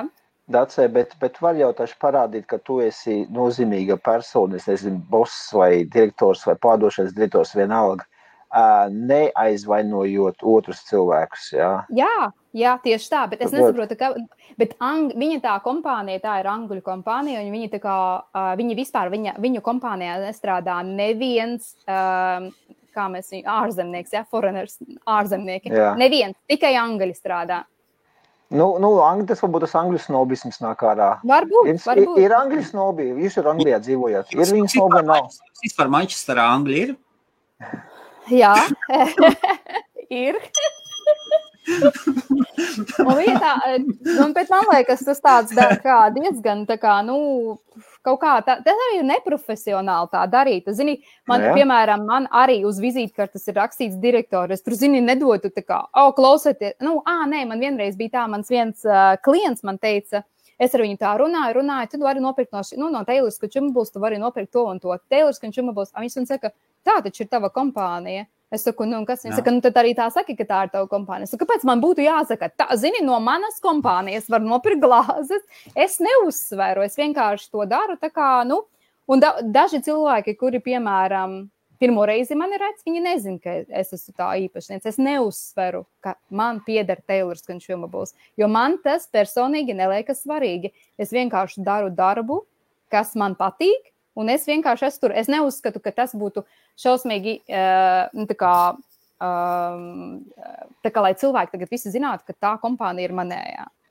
Kāda starpība? Starp citu, to, ko Aigars saka, Aigars nesen bija, mēs zinām, biznesa braucienā ASV, viņa maizes jaunu sāka cept, apsveicam Aigaru, un Aigars stāstīja, ka tur ir ļoti spēcīgi tiek ievērota subordinācija, kur cilvēks, pie kura viņš dzīvoja, viņš teica, ar kuriem cilvēkiem nedrīkst pat ilgi runāt un draudzēties, ir jāievēro sociālie slāņi. Un es pēc tā sāku, es atceros, ka Aigars runāja par savu kultūru šoku, un es sāku aizdomāties, labāk tomēr ievērot slāņus, nekā būt pārāk draudzīgam. Ja ir jāizvēlās divas. Nē, es piemēram, es vēl pateikšu tikai vēl vienu lietu, un tad es jums došu. Es tikai atcerējos vienkārši, lai es neaizmirstu. Es biju uzaicināta Harrods šampānieša vakarā. Harrods, visi zina, kas ir Harrods, vai ne? Jā. Un tur bija uzaicināti kā 180 labākie klienti, kas ir Harrods uz to šampānieša vakaru. Es tur biju tāpēc, ka mēs pārdodam vīna dzesētājus viņiem. Un es runāju ar darbiniekiem, un tas, kas tur bija apmēram, tas, kas bija tas iepircējs, un tam līdzīgi viņš saka, kā es gribu, lai tu runā arī ar klientiem, tam līdzīgi viņš man neaizrādīja, nerunā ar maniem darbiniekiem, ej un runā ar klientiem. Tā ka, un es teiktu, ka Harrods ir diezgan augsta vieta. Tāda, Manas domas ir tādas, varat pavarot arī, piemēram, cilvēks, kas kaut ko ir sasnieguši dzīvē, tad viņi attiecās pret visiem slāņiem cieņpilni. Jā, tie, kas grib būt lielie krutie, tad tad, domāju, ja es augstāk pakāpienu ticis, tad uz pāriem skatās kā no augšas uz leju, jā. Man filozofija ir vienalga, vai viņš ir, es nezinu, darbinieks vai bombas uz ielas, jā, kas nav, es uz visiem skatos, vienādi viņš cilvēks viņš ir, jā, kad man nav tā, ka man jābūt baigam bosam tagad, jā. Viena kategorija gan es nevaru ciest, ja ir jauni pieauguši cilvēki, jā, 20, 30, 40 gadīgi, jā, un ubago uz ielām, jā, un krenčī naudu, jā, es saku, Vanspraus, ej un strādā, jā, vainot dzīvi netais un tam līdzīgi, tos gan es nevaru, es vienkārši garām, jā, ka man piesinās klāt. Es kaut ko vēl gribēju. Jo tev ir divas veselas rukas, divas veselas kājas, ej un strādā. Bet tu jau redzi, tu tās tipāši kāds, viņš jau kārtējai pudelē vai šprices devai, jā, tur krenčī to naudu. Un es redzu daudz šeit ir, jā, kas vienkārši iet un arī dod to naudu. Es domāju, kādu vēl pēc. Jā, bet skaties, es, kad atbraucu uz Lielbritāniju, es biju viesmīle, vai ne? Mēs sākam no paša zemākā, ok? Tagad tu runā, it kā saki, jāievēro tie slāņi, vai ne? Šodien viņš varbūt ir viesmīles vai mazgā traukus, bet varbūt pēc kaut kādiem dažiem mēnešiem viņš pakāpsies un viņš būs pavārs un tam līdzīgi, un pēc tam atvērs savu restorānu, bet viņš vienmēr atcerēsies tevi, ka tu respektēji viņu un tu runāji, un viņš būs tavs klients. Man tā ir bijis, kad vienkārši parasti, tā kā viesmīles viņš strādā, vai ne, aiziet uz citu restorānu, paņem manus kontaktus un sāk no manis iepirkt. Pēc tam jau viņam ir savs biznes, un viņš vienkārši uzreiz visu pērk no manīm, tāpēc dēļ cieņas. Tā viņš ir. Jā, šeit ir ļoti interesants un precīzs. Sveiki, Inese. Jāšķiro, ar ko turēties kopā, bet laipnam jābūt ar visiem un runāt var ar visiem. Jā, pilnīgi piekrīt, jā. Arī par to šķirošanu. Pilnīgi piekrīt. Sigurd? Es arī tam piekrītu. Jā. Tā ir, jo tā jau viss zinām patiesība, ne, ar ko tu uzturēsies kopā, par to tu arī paliks, vai ne? Tādā ilgā griezumā, vai ne, ja tu uzturēsies ar cilvēkiem, kam dzīvē nekas neinteresē, vai ne, tur dzeršana, saliņa tikai nedēļas nogalēs, tur vienkārši nekādas dzīves mērķi īpaši nav, nedomāju, ka tu tur šausmīgi attīstīsies, jo nekāda padoma tev no viena jau nesagaidīt. Un tomēr tā pārlieku brāļošanās, jums nav bijis tā, ka ir brāļošanās un sāk jaukt krastus, ja tā birīgā papulkā. Nav bijis tā, kā sāk cilvēki sākt jaukt lietas un sāk tev tādas lietas teikt, ka tu skaties, paga, draugs, ko, tagad man iedos vēl piecīt, lai es tos mēģis eskrien nopirkt uz veikalā. Ir jābūt novilktai līnijai, jā, robežai, līdz kurai tu vari brāļoties un būt draudzīgam ar saviem padotajiem, jā, un padotājiem arī jāsaprot, ko viņi drīkst atļauties pret tevi, jā, kā priekšnieku, un ko viņi nedrīkst atļauties, jā. Man ir bijis tā, kad es jūtu, kad sāk aizrauties, piemēram, tad es tungs papīri. Kādā veidā? Ar kulu? Tiešām slikti. Ar kulu? Nē. Gan interesanti. Būtu jau sen Facebookā. Ja es būtu atļāvies, mans kompānijas, tad nebūtu aizklapēt cietsāt tiesām iztiesāt. Viktoram ir laba apdrošināšana, jā. Kādā veidā, Viktor? Vienkārši ar vārdiem šeit vajag atsēdināt, jā, vajag vienkārši atgādināt, kurš ir boss un kurš ir darbinieks. Bet tā mīļi atgādināt, vai ne? Ne jau tur kliegt. Nē, es varu arī rast, ja vajag. Bet kliegt jau nē. Nē, es nekliedz, nē. Jā, to es jau domāju. Ko es secināju, ja tu uz bērniem visu laiku bļauj, viņi neņem tev galvā, jā, bet ko tu pasaki klusām, jā, ko es pasaki samazinu tonu uz leju mazliet, jā, un tā nopietni pasaka, tas viņam vairāk iesitās ausīs nekā, ja tu sāk laurot uz viņiem. Ja, un tieši to pašai vajag pateikt patiesas, ja, un aizskarošas lietas neļaujot. Ja, tas pat vēl iegūs lielāku efektu. Dace, kas tev smaidu izraisa, jā? Nē, es tagad atcerējos vienu gadījumu. Jā. Tagad jāpadomā, kā lai es to gadījumu pastāstu. Tas bija laikam 2 nedēļas atpakaļ. Es zaudēju klientu dēļ sava biznesa partnera. Es nezināju. Protams, tagad, jo kompānija aug, tev ir lietas, ko tu, kā jau stāstīju, administratori atbild par administrāciju, grāmatvedī atbild par lietām. Es saņemu tikai to parādnieku listu, tad, kad ja ir kaut kādas problēmas, ka kāds neatbild. Ja? Jā. Un viņa nosūta, kā es to saņemu, un arī to saņem mans biznesa partneris. Un bija tā, ka es nemaz nezināju, ka viņš ir piezvanījis manam klientam. Visa tagad informācija, tā mobilo telefonu, viss ir sistēmā, kam ir jāzina, kas par ko atbild. Un tā sieviete, viņa bija mana klienta. Viņa nepirka daudz, bet, ņemsim, viņa gadā iztērēja 10,000. Citi teiks, tas nav tā vērts, tam līdzīgi. Es saprotu, ka viņa iekavēja maksājumus no marta, tātad tas ir jau vairāki mēneši. Jā.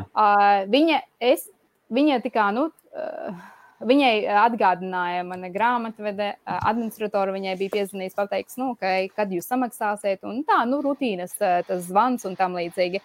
Un tas bija nonācis līdz manam biznesa partnerim, kad viņam vienkārši, noteikti kaut kas, varbūt viņa restorānā aizēda, nezinu, viņam vienkārši bija cita diena. Un viņš domāja, paskatīsimies, kas mums šeit nav samaksājuši. Šitie iedomājas, labi, zvanu kaut kādā vakarā. Es nezināju par šo, kas notika. Es tikai vienkārši klausījos no klienta puses. Un pēc tam es arī dzirdēju arī no sava biznesa partnera puses, un tad viņš bija, es saprotu, ka viņš bija kliedus uz viņas, kad kā viņa var tā atļauties, kad tas jau ir vairāk kā 90 dienas, mēs arī esam mazs biznes, tu esi mazs biznes, un viņai, diemžēl manam klientam bija tā, ka viņai ir restorāns, un viņai arī ir tas catering biznes, kas kas banketus taisa. Jā, ēdināšanas, jā, un tajā vietā, kur viņi visu sagatavo, tur bija viss aplūdis, un visa pilnīgi, gan visi leduskapī, visi viņai. Viņa saka, viņa gaida naudu no insurance, apdrošināšanas, un tad, kad viņa samaksās, viņa varēs samaksāt to rēķinu. Viņa man zvanīja personīgi, es viņai teicu, es 2 nedēļas gaidīšu, bet jau pēc tām 2 nedēļām jau bija pagājušas vēl 2 nedēļas. Jā. Un ja es visiem teikšu, man pašai naudas plūsma aizies galīgi garām, vai ne? Es saprotu, tā kā viņai bija jāsamaksā. Mums īstenībā it kā neinteresē, ka tur ir plūdi un tādas lietas, jo es uzskatu, ka maniem piegādātājiem arī neinteresētu, ja man šeit applūstu visa noliktava un es viņiem nevaru samaksāt par lietām. Viņi pateikt, ja tu esi parādā, tu maksā.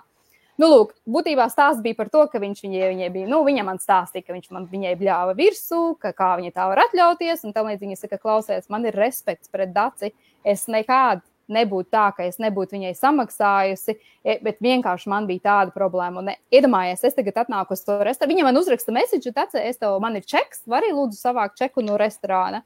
Es tagad braucu uz to restorānu. Jā, domā, forši pasēdēsiet. Jā, mēs pasēdēsim.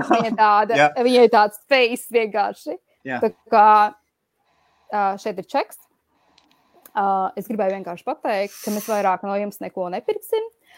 Servis vispār, tā kā ar mani runā, es neuzskatu, ka tā vispār ar kādu cilvēku ir jārunā. Wow. Es tādu stāvu, es domāju, lūdzu, zeme atveries, lūdzu atveries, kas vispār ir noticis, un es reāli vienkārši tā kā klausos viņā, un tu nezini, ko šādā situācijā teikt, es tevi saprotu, es tagad nevaru, es tā kā mēģinu saklausīt, kas tevi, es saku, kas zvanīja, tu nesaproti, no kurienes zvanīja. Jā, vīrietis zvanīja un bija ļoti nepieklājīgs. Kā vispār var tā ar kādu runāt? Es saprotu, ka es jums esmu parādā un tam līdzīgi. Un es klausos un 20 minūtes es stāvu.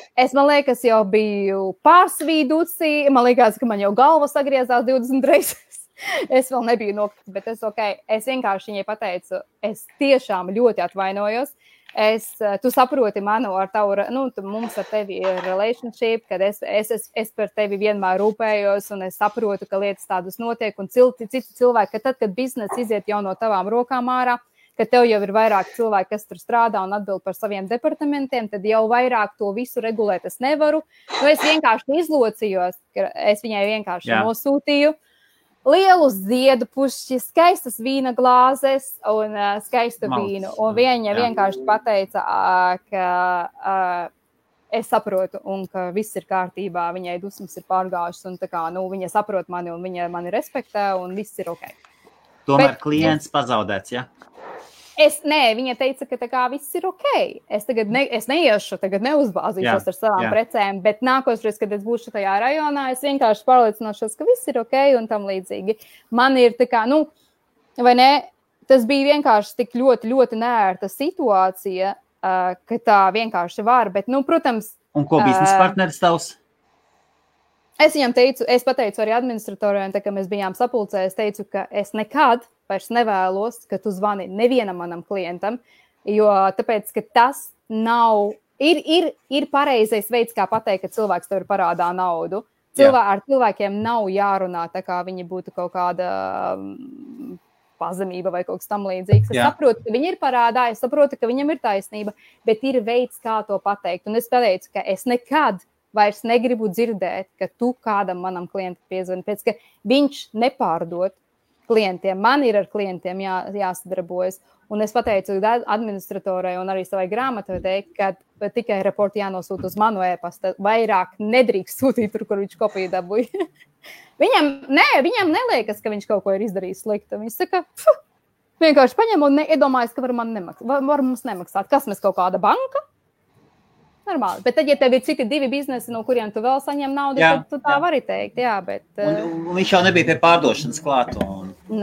Viņš neaprūpēja šo klientu. Viņš nesadarboja. Tur ir tā lieta, kad pārdevējam ir jāveido tas kontakts ar klientu un jāizveido tā uzticība, tā saikne, kad klients tad uzticās, piemēram, tāds tev, pēkšņi kāds pazvan no malas un protams, ka man arī būtu šitā te seksta gaisā, es būtu tās darbinieks pie manis vairs nestrādāt.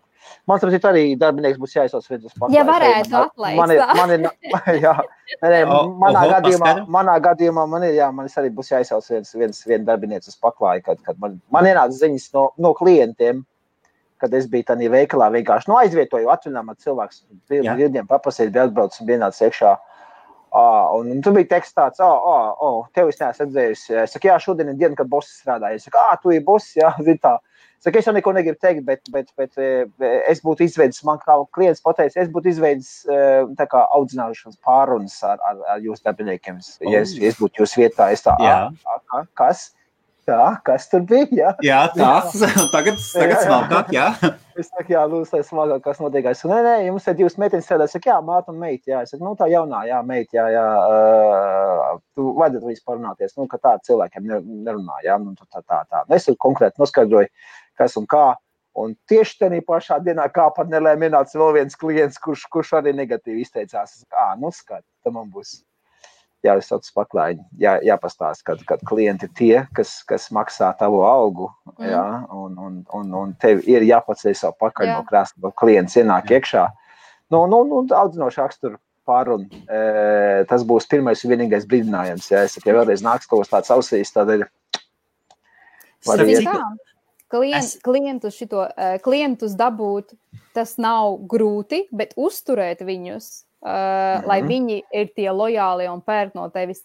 Tur jau ir tas darbs, un tu to smago darbu ieguldi, un kāds vienā dienā paņem un pazaudē. Un, protams, ka tu jūties tā kā, kā tā vispār var, bet citam liekas, viņi nesaskata to tavu smago darbu, viņi tikai paskatās, viņa mums ir parādā no marta, un tātad viņai ir jāsamaksā. Ja viņa nav tur nekādu citu, ir balts un melns un viss nekas pa citām malām.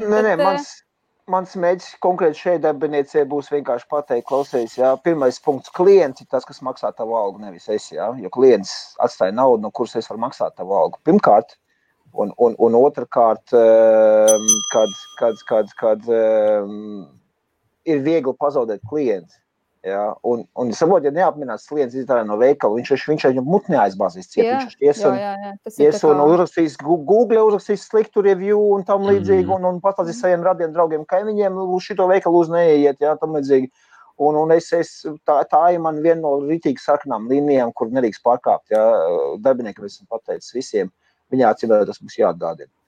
Jā, jo tā ir tāda lieta, kur, un tas vienkārši parādāja to, ka, es domāju, ja viņi atnāk uz tur atsēdēt un saņem savu algu, tad tāds darbinieks man arī nav vajadzīgs, kas nav interesēts, lai veikals attīstītos un aug klientu loks, jā.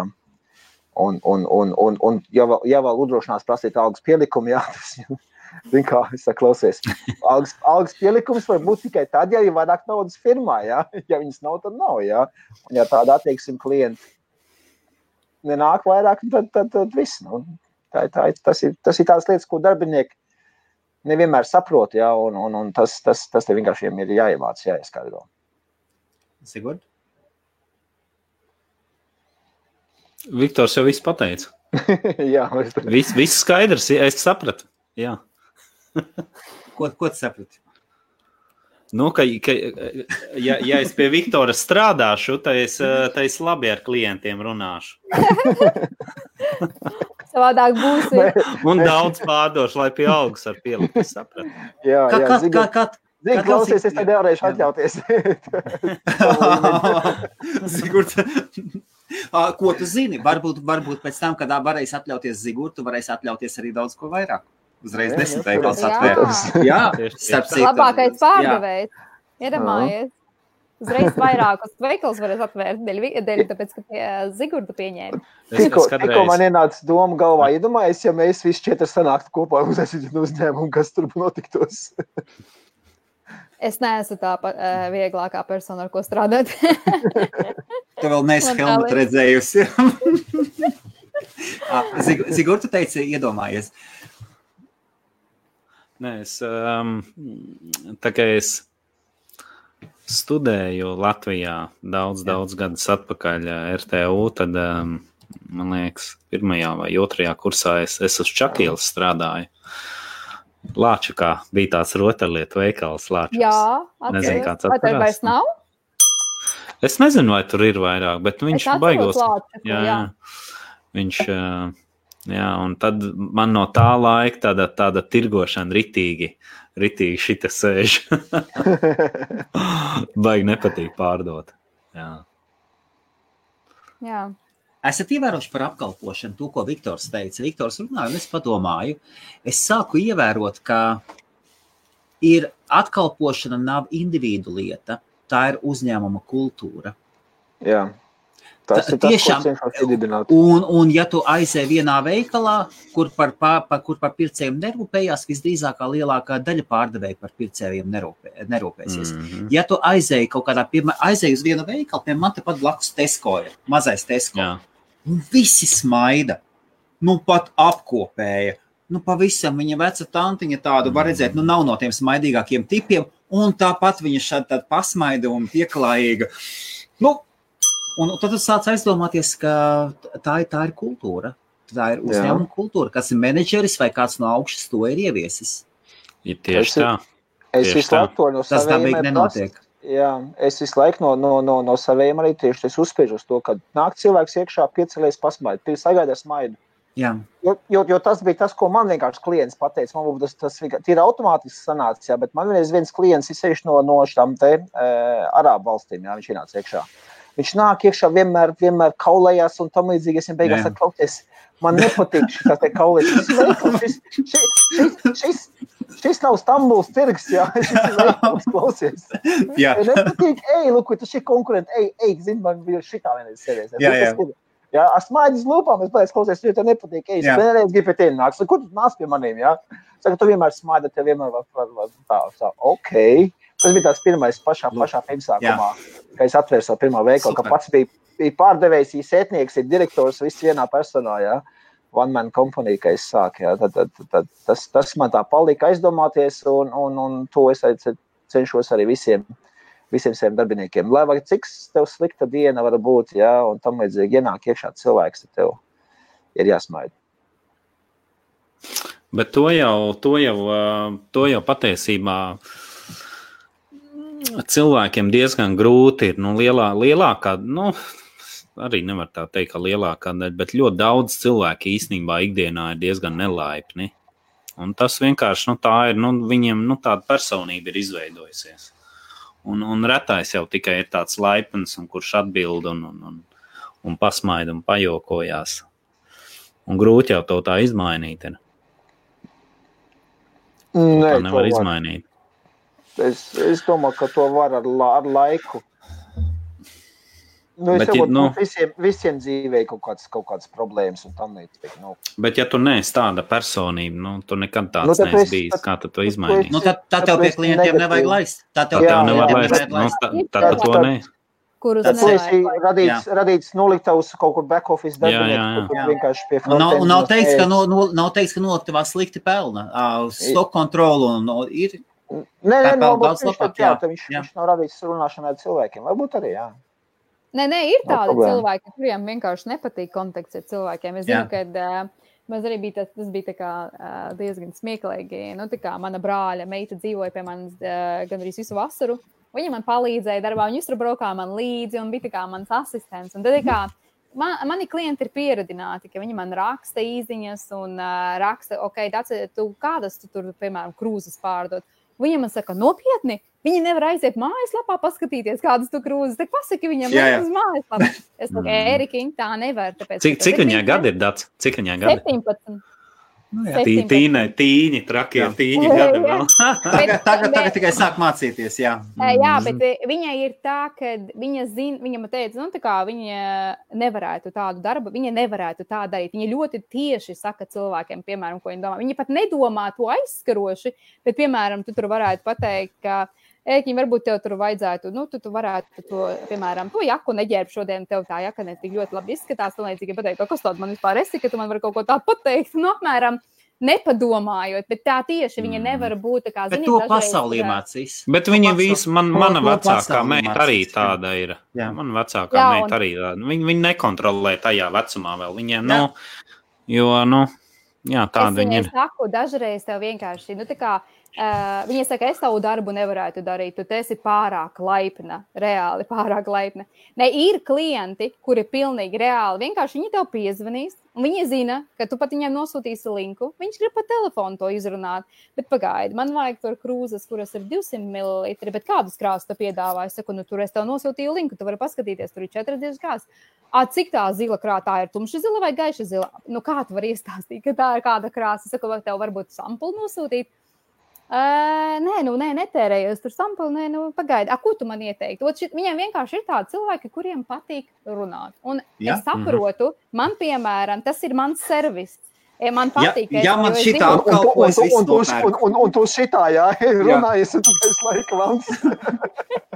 Jā, un ir tā, bet es zinu, ka mani konkurenti tā, es nesaku, ka visiem, bet es zinu, ir tā bijis, kad es esmu zvanījusi konkurentu, tā kā klientu vārdā konkurentiem, lai pārbaudītu, ka tiešām ka tā cena nav tā, ko viņš domā, mans klients. Un viņi man tad saka, kāds, es saku, jūs pārdodat, es viņiem nosaucu pilnīgi visu nosaukumu, visu tam līdzīgi. Viņi pasaka, kāds ir mūsu kods. Es saku, man nav jūsu kataloga, tas ir tas tāds. Viņi saka, jums vajag aiziet uz mūsu mājaslapu, atrodiet to produktu, piezvaniet, kad jums ir mūsu kods. Nopietni, es tā nevaru. Es saprotu, tā ir jābūt, tāpēc, ka viņi ir ļoti liela kompānija, iedomājas, viņiem sāk sūtīt īziņas šurpu turpu, bet es uz to vinnēju, ka es uztaisu to personīgo servisu, kad vienkārši cilvēki man var atsūtīt WhatsAppā glāzi, un es pasaku, tāpēc, ka tā bāze vēl nav tik liela klienta, es jau uzreiz zinu, kura tā glāze ir, un es uzreiz nokārtošu, viņiem tās galvas sāpes pazūd. Pasūtījums atnāk WhatsAppā vai e-pastā, un viņi var aizmirst par viņu. Es par to parūpēšos. Un es viņai stāstu, ka tas ir biznes, tāpēc es arī tā esmu, un tāpēc ir man tik daudz klientu. Un viņi tādi man saka, es tādu darbu nevaru izdarīt. Kāpēc? Kur tev tāda pacietība ir? Es nezinu. 238 klienti. Jā. Ko, tātad tagad mēs nopaļosimies, mēs jau esam pusotru stundu, un varbūt tād pēdējie novēlējumi. Labā kompānijā laiks skrien. Zigurd, es tev aprāvu atvainā. Pasaka, pa ko? Pasaka, lūdzu, ko to. Es visu jau sapratu tāpatās. Tas nekas tieši, Zigurd, pasaki, jā. Tad. Ko tad? Ko Okay, labi, es atvainojos, jā, citreiz pārtraucu. Nē, viss kārtībā. Citreiz paskos atkārtojums un redzot momentus, tad, kad norauj, un tad tā jūti, domā, Helmutu. Nu, pirmo... 4 cilvēki, tas jau, tur jau nav jau tik vienkārši, protams. Man tāds jautājums, ko jūs novēlētu latviešiem vienu lietu mazlietiņu sevī pamainīt, lai mēs būtu mazliet efektīvāki? Iesāksim ar Zigurdu. Tas jau ir elementāri. Pirmkārt, tev jāsaprot,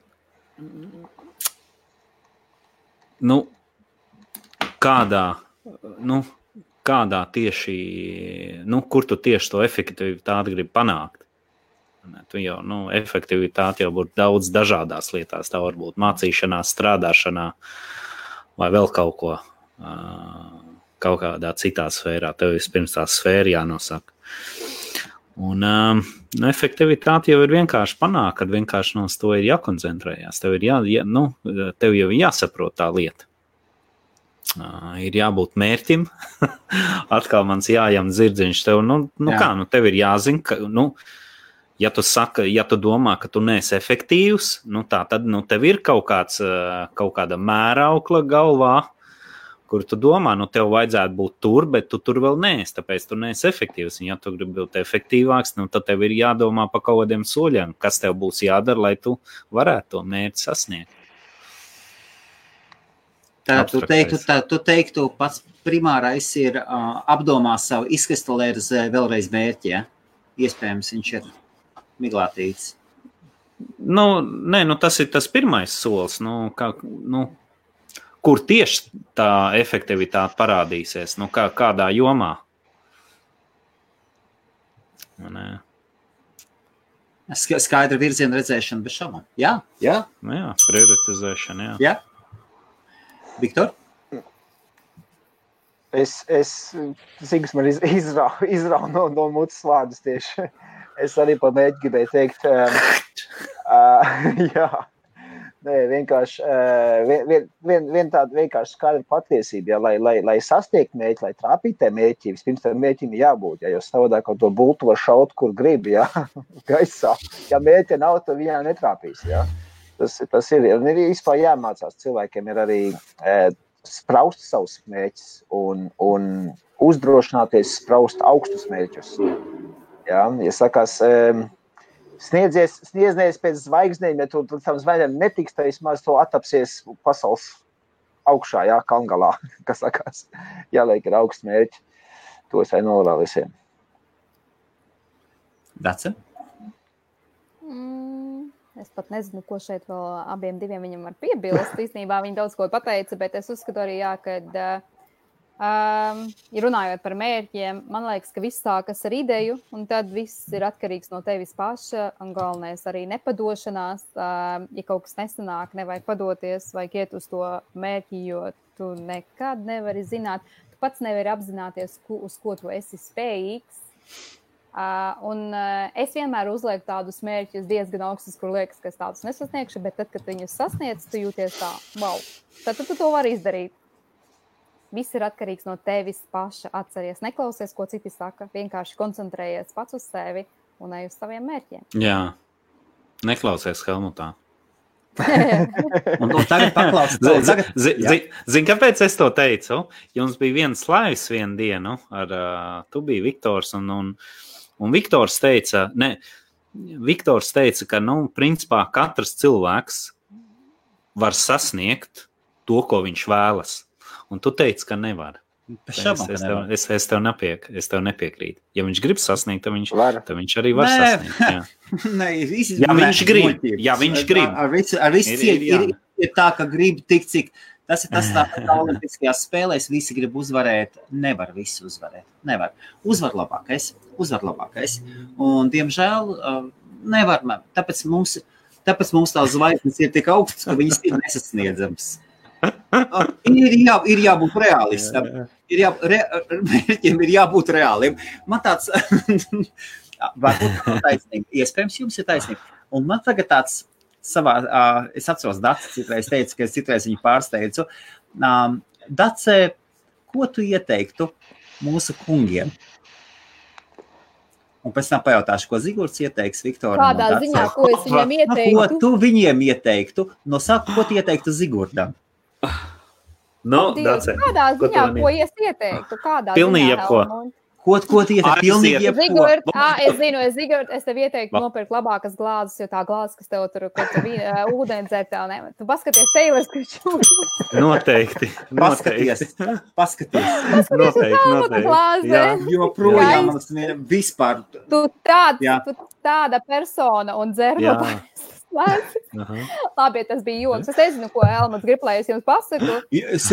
Super. Tagad Viktoram kaut ko. Super.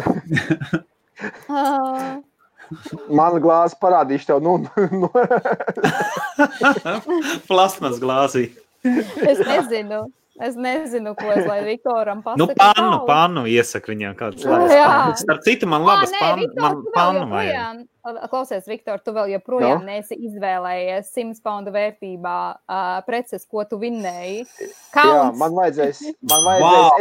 Es atveru to mājaslapu, pabrīnos, ka tev tie online veikals ir tomēr parādījies, bet tas nekur netika izziņots. Labrīt. Jā. Tas online veikals mēs gaidījām gadiem. Jā, un labi, tālāk iet Viktora. Tātad Viktors tagad pasaka kaut ko Dacei, jā? Jā, turpini, Viktor.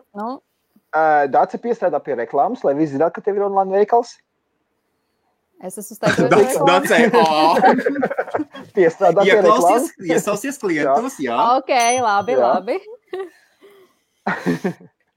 Ko var novēlēt? Novēlēt, lai jums viss veicās, lai nākošā darba nedēļa būtu veiksmīgāk par šo. Un ko tu ieteiksi Zigurdam? Individuāli. Zigurdam? Tais biežāk laivas. Man pietrūkst tavi laivi, kuras kādreiz taisēji. Cik bieži? Ja es netaisu, cik bieži? Varbūt reizi nedēļā vienkārši. Vilciena laive vispār kolosāli. Vilciena laive bija kolosāli. Zigurdi, es ar visiem to pārāvumiem. Bet internets sūdīgs ir vilcienā braucot. Bieži raustījās un man baigi nepatika. Tagad vilcienos ir šis te vilcienu Wi-Fi ir kļuvis daudz labāks, starp citu. Nav. Es jau zinu, Helmut, es jau to zinu. Nav. Bet first class nekad nepāraujas. Nē, tur nav starpība. Jā, ir tā. Nē, ir. Es kad taisīju laivu first class, nevienu reizi nepārāvās no Londonas braucot uz Manchesteru. Man ir tas laivs, var paskatīties, saglabāts. Nevienu reizi nepārāvās. Nopietni, nevienu reizi. Man jau Virgin vilcieni neiet, man iet citi. Tev tāds, kur ar oglē vēl šipelē, ja? Nē, man vienkārši tā kompānija neiet. Jā. Cita kompānija. Ok, Zigurd, un tagad tavu iespēju. Pateikt kaut ko Viktoram un Dacei. Jā. Kam tu vēlies pirmajam? Es nezinu, es Dacei... Es spicēju ausis jau. Labi, sākšu... Ar ko es sākšu? Es sākšu ar Daci. Davai. Tāpēc, ka Daci ir tajā restorāna biznesā.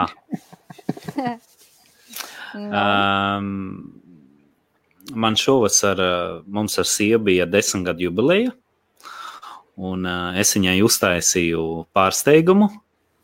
Viņa to nezināja, tas jau bija pusgadu atpakaļ sagatavots. Mēs palikām Londonā Zesavoja viesnīcā un restorānā un bāros. Mēs tur vienkārši pavadījām laiku. Palikām pa nakti, un tā vieta ir vienkārši burvīga. Es tur vairākas reizes bijis, bet es nekad nebiju pa nakti palicis numuriņā. To vietu es tev ieteiktu, ierakstīt, tādā kaut kur sarakstā, ka noteikti vajag aiziet, sev palutināt un vienkārši super sajūtas būs. Ok, labi. Super. Atsūtīšu ielikšu Facebookā Zigurd izpildīt. Jā. Ček. Čeki, Noteikti. Un, jā, mums pie blakus galda Johnny Depps ar savu gados jauno draudzeni arī vakariņoja. Wow, super. Kas ik pa 5 minūtēm gāja ārā pīpētas laika. Jā, tas ir... Viņam jāpārslēdz uz veidu. Jā, izsūt, jā. Jā. Viktoram, es tev pusi tikai varu ieteikt. Otru pusi es ieteikšu tavai sievai. Jā? Es viņu tad nesaukšu. Tā kā nākošais jūs braucat uz Lielbritāniju, apciemojat mani un manu ģimeni. Es jūs gaidīšu ciemos. Ok. Sarunāts, jā. Starp citu, Viktors būs 20. septembrī. Mums ir nākošais networking pasākums. Jā, es būšu Londonā, bet viens pats aizskriešu. Un uz apbalvošanu oktobrī? Oktobrs kurš? 12. oktobrī mums ir uzņēmēja balvas.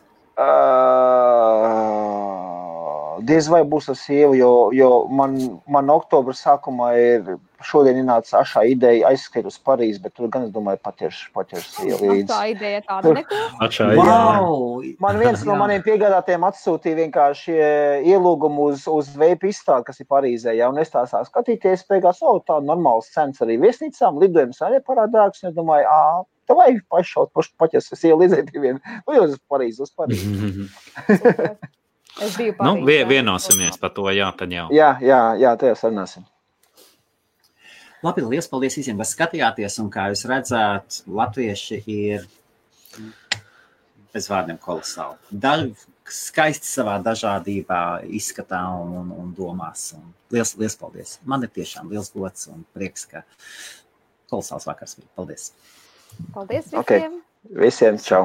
Paldies, čau. Čau.